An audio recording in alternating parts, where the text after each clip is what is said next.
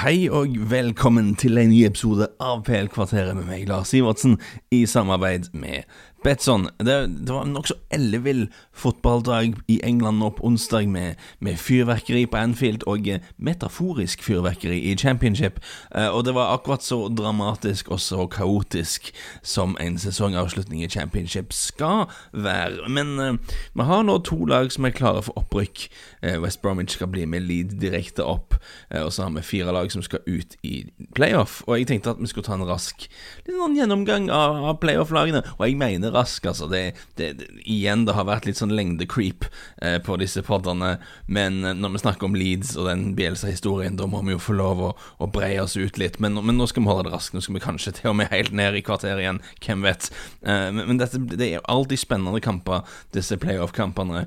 Jeg tror og håper at mange av dere kommer til å se dem, for det er akkurat alltid spenning og nerver og sånne ting. Og jeg tenkte vi kunne gå litt gjennom de fire lagene. Det gjelder litt om hvordan de spiller, hva vi forventer av de, og sånne ting. Jeg har skrevet en enda mer grundig og detaljert sak om det som jeg tror dukker opp på Betsson-bloggen i morgen, så sjekk ut det hvis dere er interessert, men vi tar den raske versjonen her nå.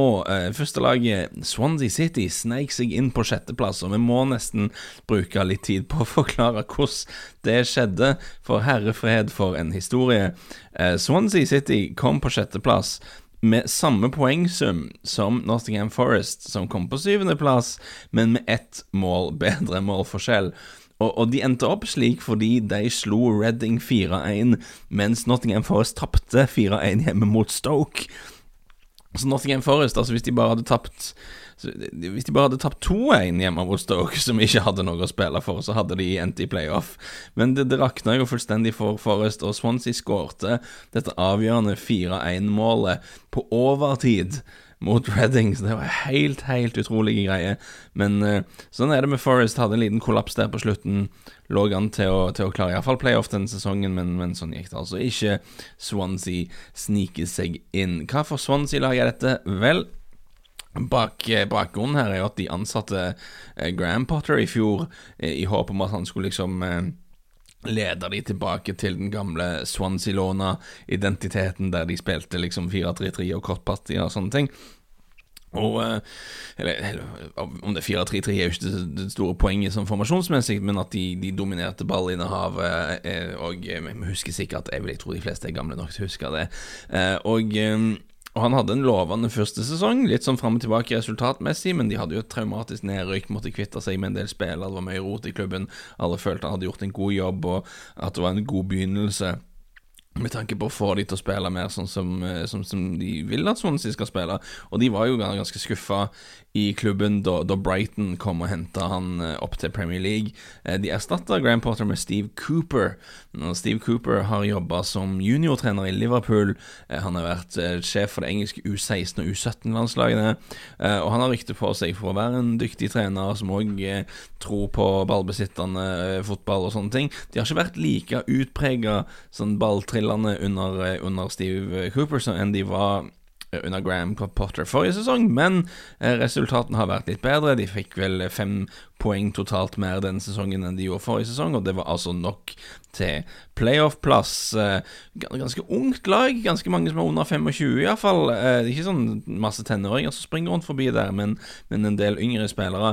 Verdt å se opp for André Ayew, som ikke er så veldig ung, men som faktisk er der. Ex-West Ham, ex-Marseille, 88 landskamper for Ghana, som da representerer rutinen der. Midtbanedirigent Matt Grimes har jo pekt ut som en sånn viktig spiller for Swansea. Liverpool-folk blant lytterne sier interessert i å høre at Ryan Brewster har vært bra siden han kom på lån i januar, skåret 10 mål på 19 kamper, og vi har jo også Kosovo-dramenseren, som vi liker å kalle han, Kosovo-dramenser Berzan Celina, som jo er en teknisk veldig god ballspiller på dette nivået. Litt frustrerende sesong for han, tenker jeg. Den sesongen har ikke vært så produktiv, har vel bare endt med 2 mål og 2 målgiverne. Det er litt mindre enn det han er god for, egentlig.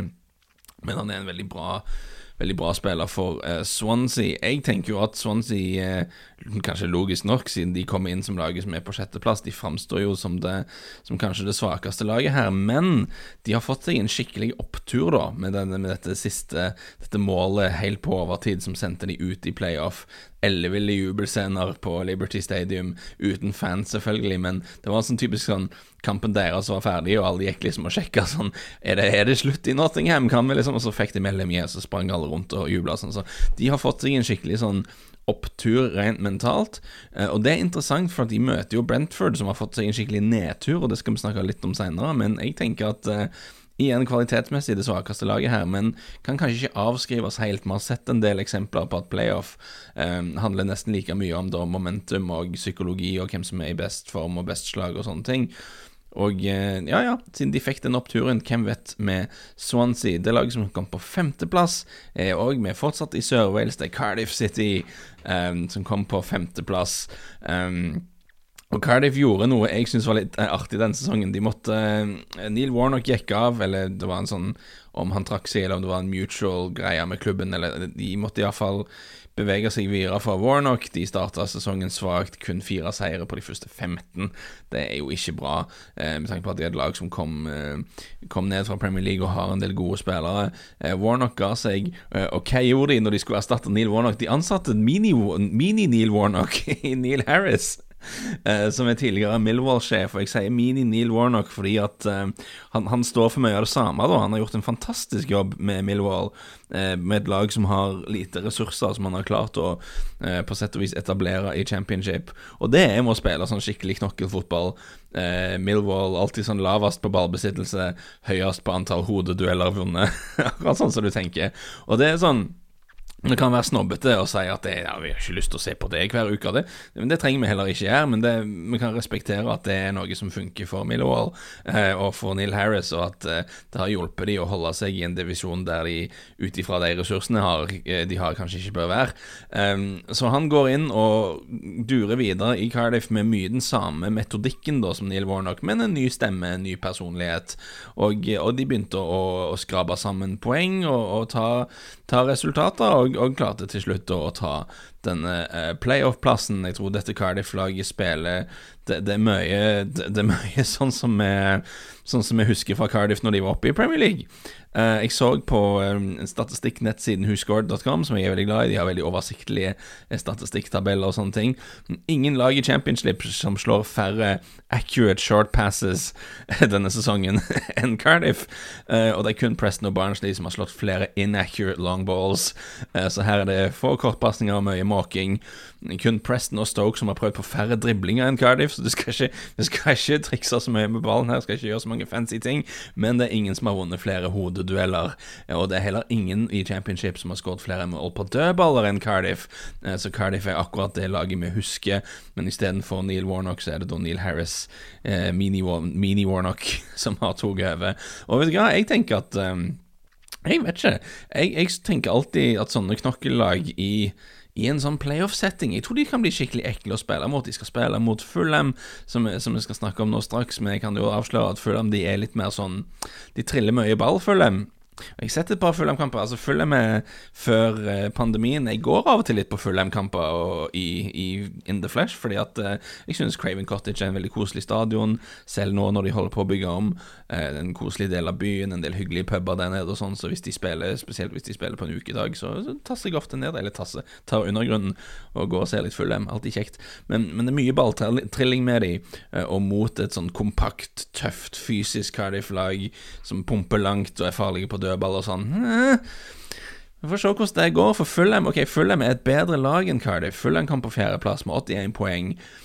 Litt skuffet over at de ikke rett og slett klarte å rykke direkte opp, for de var med i kampen om det i store deler av sesongen, men i de 2 første kampene etter koronapausen da, så tappte Fulham 2-0 mot Brentford og 3-0 mot Leeds, og det er klart at når man taper 2 6-poengere på den måten, så blir det jo litt vanskelig, men de avsluttet ganske sterkt, 5 seier og 2 avgjort på de siste 7, og det er mye kvalitet i dette laget her, hvis du ser på bare framrekke og den offensive gruppa deres. Alexander Mitrovic på topp er jo en spiss som ikke har noe i Championship å gjøre egentlig, og så har de da rutinerte sånne topp championship-spillere i Anthony Knockaert, Ivan Cavallero, Tom Kearney, så dette er topp championship-spillere som noen av de har vist at de kan i Premier League også, så dette er en gruppe som skal være i toppen av championship, og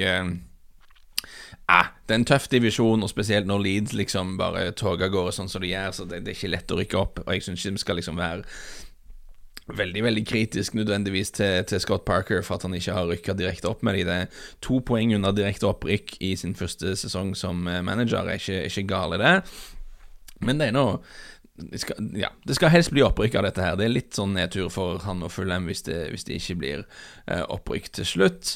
Og jeg lurer jo litt på, igjen, ikke for å lene meg for mye på tall, men tallene backer litt opp til dette som jeg sier med at mitt inntrykk når jeg ser det, jeg har sett det et par ganger live, jeg har sett det et par ganger på TV, jeg får veldig inntrykk av at de triller en del ball uten å egentlig ha noen mål og mening med det. Jeg spurte en kamerat av meg som går på stort sett hver Fulham-kamp før jeg tok opp dette, og sa at han sier akkurat det samme. Det er mye sånn possession for possessions sake, så det heter. Og hvis du ser på tallene, så de har nest mest ballbesittelse, og de har slått flest accurate short passes. Ingen har fullført flere kortpassninger enn Fulham, men jeg vet da av egen erfaring litt at det er veldig mange av de som går sideslengs og bakover. Det er ingen som har slått flere accurate short passes, men det er 10 lag i Championship som har kommet til flere avslutninger innenfor 16-meteren. Men faktisk bare 2 lag som har stått flere langskudd enn Fulham. Så det er jo også mitt inntrykk. Det er mye sånn trilling av ball frem og tilbake, og så kommer de ikke til så mange sjanser som de kanskje burde, ut ifra hvor mye de har ballen, og så blir det en del sånne optimistiske langskudd og sånne ting. Så ofte noe litt planløst over Fulham, men det er mye kvalitet i dette laget. De har matchvinnere, og da spesielt Mitrovic, 26 mål, soleklar toppskårer. De bør jo være godt rustet til å komme seg forbi Cardiff. De er et bedre fotballag enn Cardiff, men jeg blir alltid litt skeptisk når du har litt sånn balltrillende lag som skal møte lag som forsvarer seg, som skaller ting unna og liksom er farlig på dødballer. Jeg blir ikke sjokkert om det kommer en liten skrell der. Til sist, kom på 3. plass, 81 poeng, Brentford, og Brentford var jo en del av dette dramaet i går, for Brentford burde jo egentlig ha rykket direkte opp, men forrige runde tappte de mot Stoke, og denne gangen tappte de mot Barnsley, som kjempet mot nedrykk. De spilte hjemme mot Barnsley. Barnsley måtte vinne for å komme seg over streken, selv om det avhenger litt av hva som skjer med Wigan og et sånt poengtrekk og en del sånne ting, men poenget er, de spilte hjemme mot et båndlag, de måtte bare vinne for å sikre opprykk, viste det seg, siden West Bromwich mistet poeng mot Queen's Park Rangers, spilte uavgjort der. De skulle bare slå et bunnlag hjemme, de klarte ikke gjøre det, og det er en kjempesmell for Brentford, og det er rart med det, for dette er faktisk, jeg så på det, det er den høyeste tabellplasseringen Brentford har vært på i nyere tid, men likevel ender man opp med å være liksom litt skuffet, fordi man hadde det i egne hender, liksom. Du tap mot Stoke og tap mot Barnsley helt på slutten, som man ikke riktig direkte opp. Det er blytungt, og deres veldig dyktige danske trener Thomas Frank har en utfordring nå med å løfte skuffa og stressa spillere, vil jeg tro. Jeg så ikke Barnsley-kampen selv, men jeg leser sånne kamprapporter at Brentford så stressa ut, at de virker preget av anledningen. Og da ringer det jo en del alarmbjeller da, inn mot et playoff, for det føler jeg vi ser ganske ofte, at form og psykologi har veldig mye å si inn i playoff, men la det bare være sagt, Brentford er nok det beste fotballaget av disse 4, og historien om Brentford er interessant, kanskje vært sin egen podd, men kan ta veldig raskt. De er eid av en kar som heter Matthew Benham, som vel er Brentford-fan fra barndommen av, som har tjent store penger i bettingbransjen, passende nok, siden dette er PL-kvarteret i samarbeid med Betsson, og han eier da både FC Midtjylland i Danmark og Brentford, og har alltid vært opptatt av å bruke sånn dataanalyse for å finne fordeler og ting. Brentford har lenge imponert ved å gjøre smarte ting på overgangsmarkedet. De henter billigt og selger dyrt, henter spillere for litt sånn fransk andre divisjon og sånne steder der man championship-klubber normalt sett ikke alltid henter spillere for da. Og Benham er tydelig en fyr som går litt egne veier, er ikke redd for å utfordre liksom de ortodokse tankegangene i engelsk fotball og gjøre sånne ting litt sånn som man vil, og resultatet er jo da at Brentford har etablert seg i championship og nå var helt på nippet til å rykke opp, selv om de har et lite budsjett. Altså de siste sesongen vi har liksom som sånn offisielle regnskapstall for det 2018-2019, altså forrige sesong, og da hadde Brentford det 4. laveste lønnsutgiften i hele championship, og det var ikke sånn at de hentet masse spillere forrige sommer, sånn at lønningstallet er helt annerledes nå, altså de er fortsatt langt på nedre halvdel lønnsutgiftsmessig, men de burde altså da rykke direkte opp. De har glimrende enkeltspillere, Said Benrahma, en ving fra Algerie, kanskje den beste spilleren i championship denne sesongen. Teknisk brilliant, kreativ ving som mange gode Premier League-klubber har veldig lyst til å hente. Men de har også da et veldig imponerende kollektiv. Kun Leeds og Fulham som har mer ballbesittelse, og kun Leeds som har kommet til flere avslutninger innenfor boksen.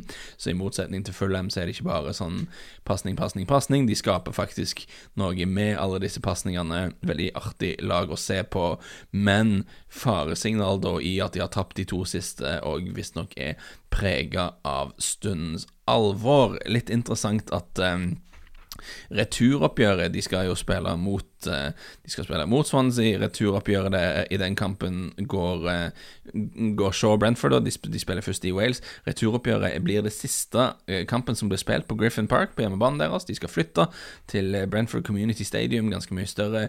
Griffin Park er en veldig artig liten stadion. Jeg vet at en del av dere som hører på er rutinerte englandsfarere. Jeg vil tro en del av dere har vært på Griffin Park. Hvis du ikke har vært det, så er det for sent nå, men det var en koselig liten stadion som jeg har vært på et par ganger, som jeg likte meg på, men de er ambisiøse Brentford, de vil opp og frem, så de må ha litt mer plass, rett og slett.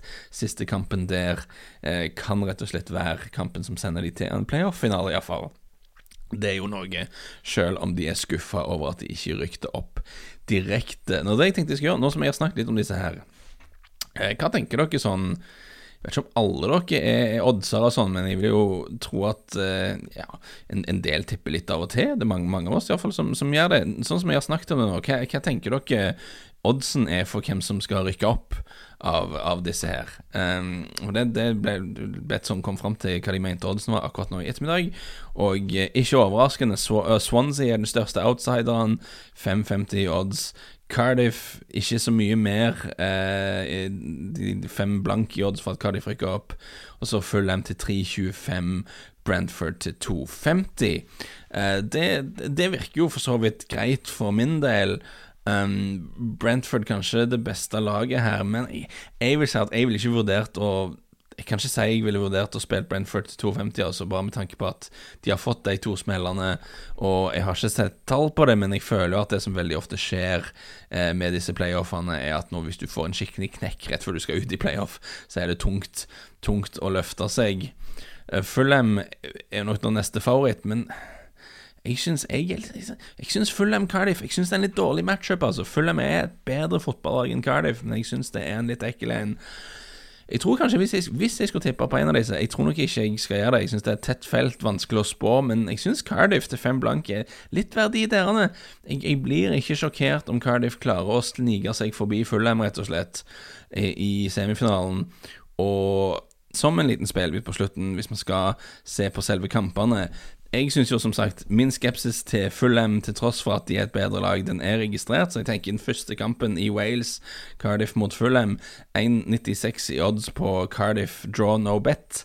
Der tror jeg kanskje det kan være noe. Jeg blir veldig overrasket hvis Fulham rett og slett drar til Sør-Wales og vinner i den første kampen. Jeg tror Cardiff har gode muligheter til å vippe den i sin favør, eller om det så blir uavgjort og vi får innsatsen tilbake, det kan vi leve med, så det tror jeg kan være et spill. Jeg tenker også Swansea Brentford, den tenker jeg fort kan gå begge lag skåre da, for Swansea må jo helst de kan liksom ikke sette seg på bakfoten, de må jo gjøre noe på hjemmebane, mens Brentford er et bedre lag enn Swansea. Jeg vil jo tro de skal være i stand til å skåre mot Swansea, men jeg stoler ikke helt på de heller, så det er begge lag skåre der. Det er vel de 2 spillene jeg ser på det. Uansett så synes jeg med det feltet sånn som det er, jeg tror det blir skikkelig spennende. Vi har litt forskjellige klubber som spiller på litt forskjellig vis, veldig forskjellige manager-typer som sjefer her. Jeg tror det blir veldig, veldig spennende, og jeg gleder meg da til Championship-finalen, som vi sikkert skal snakke mye om før den kommer. Siste serierunde i Premier League denne helgen. Spørs om vi ikke tar en rask podd der vi ser litt frem til det før den tid, enten på fredag eller lørdag. Mye podder nå, men jeg synes det er helt riktig sånn helt i sesongavslutningen. Håper dere ikke har noe imot det, og takk for følget. Vi høres igjen snart.